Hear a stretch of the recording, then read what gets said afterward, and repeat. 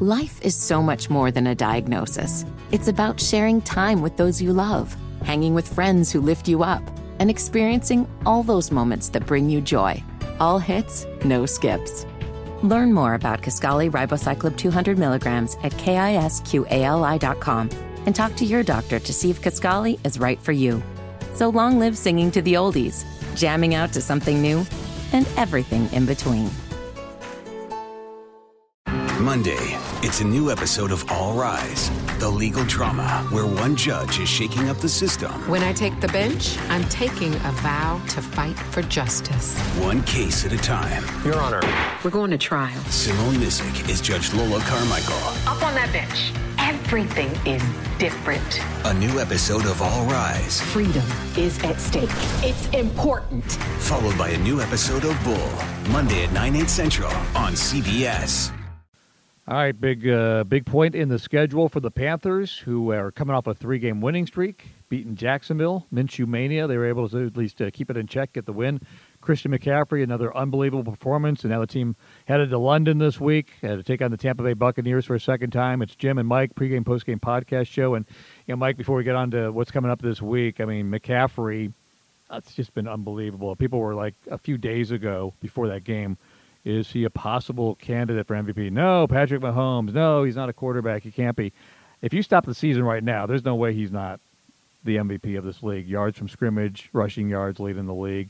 And he seems to get better and better every single week. But he's been amazing. And I've kind of turned my focus from and I'm glad Bonifan did what he did, and we're definitely going to use Bonifan moving forward. But I'm going, you know what? Let's not rest him. Just for this year, not like a 5-year plan. Let's just see what he can do. Let's set the number so high that it's like the all-time yards from scrimmage.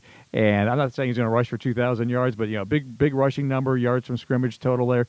Let's see what he can do and how much he can blow it out. And when you look at the one game, now granted they had 2 losses, but he's very productive in the Rams game. But in the Tampa Bay game, when you look at his targets and his carries, it was his lowest total of the year, and I think it was 3 less if you include the receptions, because it was like a difference of 4, I think. But Jim, what's been amazing about him is the high impact plays. I mean, we knew he was going to be a good outlet valve, and short yardage stuff was fine, whether it was running the ball or maybe being the outlet valve. But to the big breakaway plays that he's had, and breaking his own team record. I thought the funny thing about that is they kept running that play. And Reggie Bonifan scored basically on the same play. I think they just reversed the side of the field that they ran, or the side of the formation that they ran it in. But he's a guy that not to say that had a chip on his shoulder, but he certainly was overlooked. Even though he was drafted in the first round, I think he was still overlooked. And even initially, some Panther fans, I think, were even like, CMC, he's just going to be your wide receiver essentially, like a Wes Welker type of thing. But he's really turned into an all-purpose back and a bell cow, which is, I think the only people that really expected that were really the Panthers personnel staff and Ron Rivera. Yeah. No question about it. And got to give a little credit to Dave Gettleman. He got that one right. Marty's done a terrific job with the bulk of the roster, but that was a big, when you look at the face of the franchise right now, it is Christian McCaffrey. It's more than anybody else right now. Reggie Bonifan, back to him, though, when we saw him preseason, talked about him last year a little bit coming out of Louisville, was a receiver there, played quarterback before Lamar Jackson did at Louisville. So he's the perfect backup running back. When you have, as you said, a bell cow, you don't need somebody to come in and share the load. He just needs to give him a break, take a series of downs here and there. And not that Bonifan's going to knock out 80 yards on 5 carries every time, but he can catch the ball. He can block. You can run the full offense with him. You don't have to dummy it down when he's not out there physically in terms of now we're a one-dimensional team, that kind of thing. So love what he's doing. But we got to give credit to the offensive line. Mm-hmm. You start a 6th-round pick, Dennis Daly, making his first start at left tackle. Darrell Williams, again, moved inside. So no Trey Turner. Greg Little played pretty well the week before he was gone. We've had 3 different left tackles at this point. And just the offensive line, I mean, when you get 285 yards rushing, you're talking about that mid-zone rush, creating that hole that was open left and right all day long against a good Jacksonville defense. That was not a Cardinals bad defense. That was a good defense. That was really doing something. Well, you look at that position, we talk about how important, obviously head coaching is, and you talk about how important it is to have an all-star quarterback, top-tier quarterback, and, you want to have elite pass rushers. I think from a coaching perspective, after your coordinators, I think your offensive line coach might be the most important guy.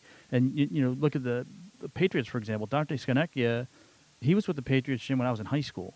And this is a guy that when he left the Patriots, I don't know, 6-7 years ago, they kind of went in a little bit of a dip. And so before him and after him, there have been Super Bowl contenders and Super Bowl winners. And I think when you look at what John Masco has done here, they've had a lot of times had plug and play guys. And you can go down the list of guys that we've seen here over the last 5 years, and just look at 2015 too. But what he's been able to do, and then to be rewarded with the game ball, I thought it was really cool on Sunday. No, well-deserved. Not his first rodeo, so not his first game ball. John's been around forever. Mick jokes that he asked Masco at some point, how long are you going to do this for? He said, till I die.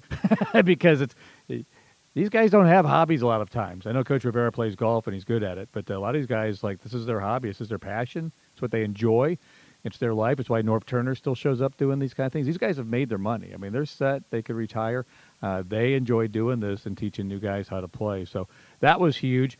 Defensively, first time the team's ever won and given up 500 yards in a game. And it felt like it a little bit. Minshew's good. First of all, give him credit. I wasn't sure if that was just like he was on a hot streak. It's like Kyle Allen. You kind of want to see a larger sample size. He's good. He's better than Baker Mayfield right now. I'm not addressing their long-term future. Who knows? But right now, a 6th-round pick is better than last year's number 1 overall draft choice in Baker Mayfield the way he's playing. Minshew just really is composed. 2 touchdowns, 374 yards. And looks like he'll get better and better, too. So defense was not great, but they did the big splash plays, getting those. He fumbled the ball 3 times, and we recovered all 3. It's kind of Kyle Allen-esque in that way, that kind of risk-reward when you're playing a young quarterback like that. But defense did some great things. I'd like to close that game out a little bit cleaner, but one of those was a false penalty. It wasn't a hands to the face at all. But overall, got to be pleased with, again, the continuing, whether it's a quarterback sack, which there were 3 of, or just at least pressure affecting the pocket. Yeah, they're doing great things on defense. To start with Gardner Minshew for a minute, I asked Marty about that on the postgame show.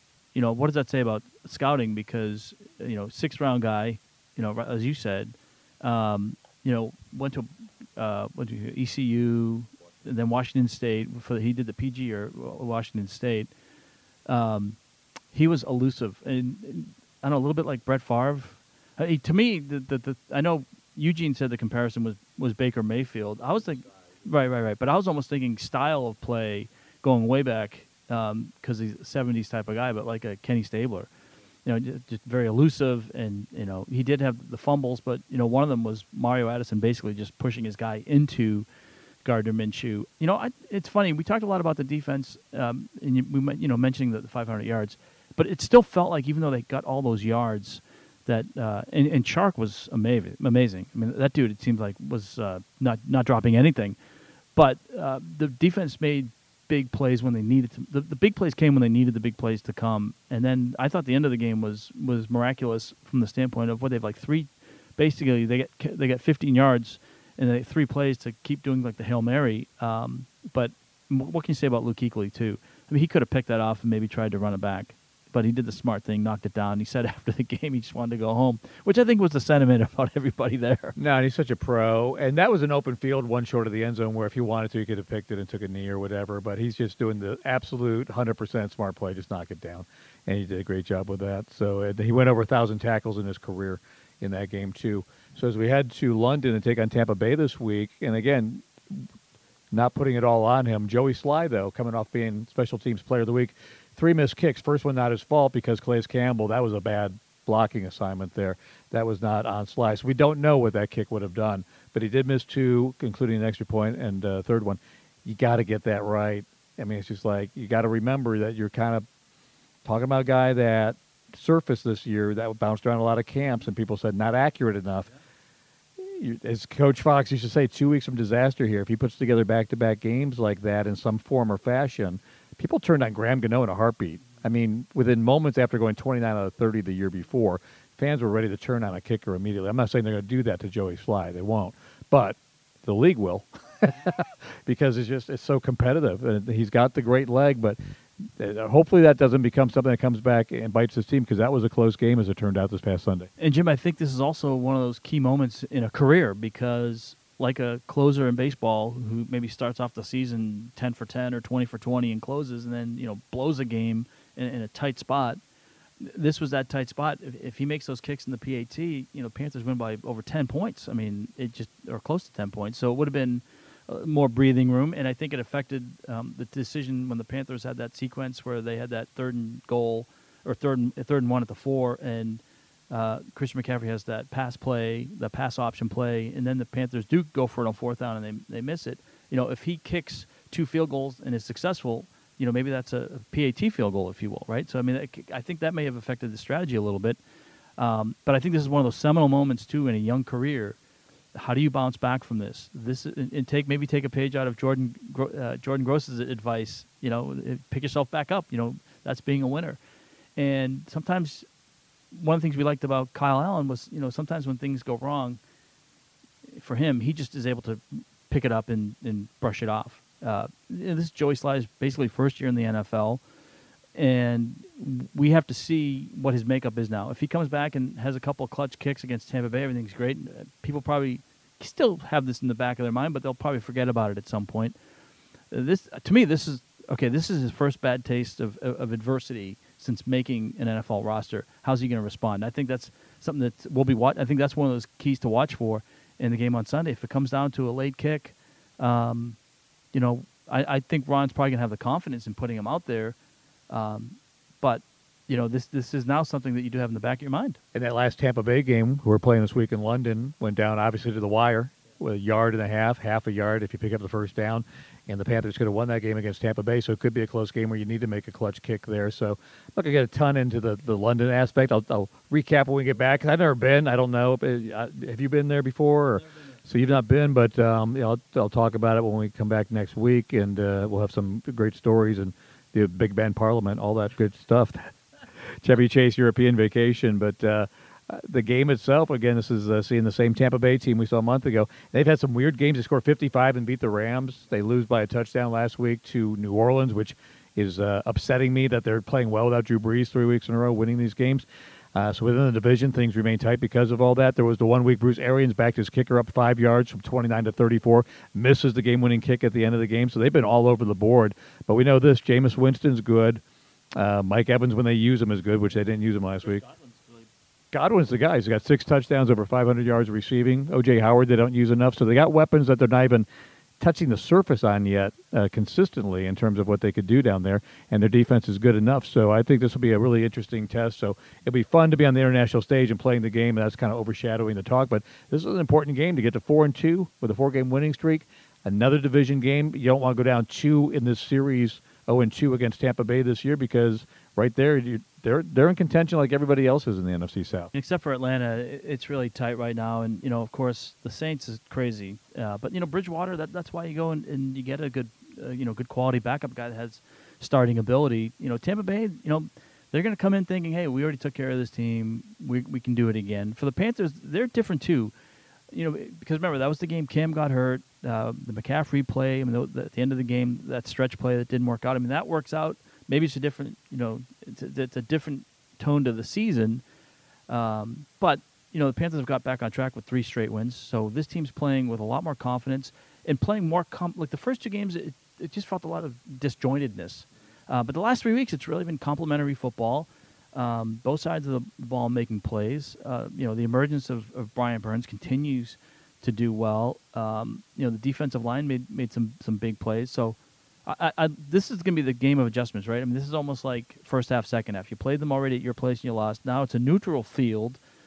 And, what adjustments are the Panthers going to make? What are they going to take from that game before? And it's still fresh for both teams, so I don't know if anybody has an advantage from that standpoint. But, again, this is one of those moments. If the Panthers are going to be the team that they want to be, they got to win this game. Absolutely. You got, again, I think it's a pressure-packed season coming off 7-9 last year that you got to be better, and you got to be a playoff team. I think it's kind of the expectation as you're back in the playoffs this year. You got a chance to go to 4-2, don't want to go 3-3, and we all saw what San Francisco did to Cleveland Monday Night Football. Again, not looking 2 weeks ahead. You had the bye week in between, but that one was one of those ones early on, like going, okay, start looking at wins and losses, and again, things change. But San Francisco, not last year's 49ers at all, 4-0, and they're the real deal right now. So anyway, next week we have the bye week, but we'll get back together once again on the pregame, postgame podcast show. We'll have a special London recap, look ahead to what's coming up, a little bit extended look at the San Francisco 49ers, Mike, and looking forward to you guys doing your postgame show, we should mention, because we're the pregame, postgame show. Odd scheduling this week, 6:30 a.m. in Charlotte for the pregame show, 9:30 kickoff, and then you guys will be doing the postgame show basically at lunchtime. We're going to try and find some fish and chips to maybe bring into the studio just to kind of have the set the mood. But it's going to be interesting because, we'll be done by probably 2:30. The game will be 9:30, so we'll get it probably about 12:30-ish somewhere. And it'll be lunchtime with Brett, Mike, and Eugene. We'll do the Dick Enberg berries and cream from Wimbledon, even though we're not Wembley or Wimbledon in this one, but Tottenham, I'm told. There's no H pronunciation. Tottenham, right? So we're learning how to pronounce things already before we go. The Hotspurs, coached by Greg Popovich. Anyway, we'll get all that next week when we check in once again. Monday, it's a new episode of All Rise, the legal drama where one judge is shaking up the system. When I take the bench, I'm taking a vow to fight for justice. One case at a time. Your Honor. We're going to trial. Simone Missick is Judge Lola Carmichael. Up on that bench. Everything is different. A new episode of All Rise. Freedom is at stake. It's important. Followed by a new episode of Bull. Monday at 9/8 Central on CBS.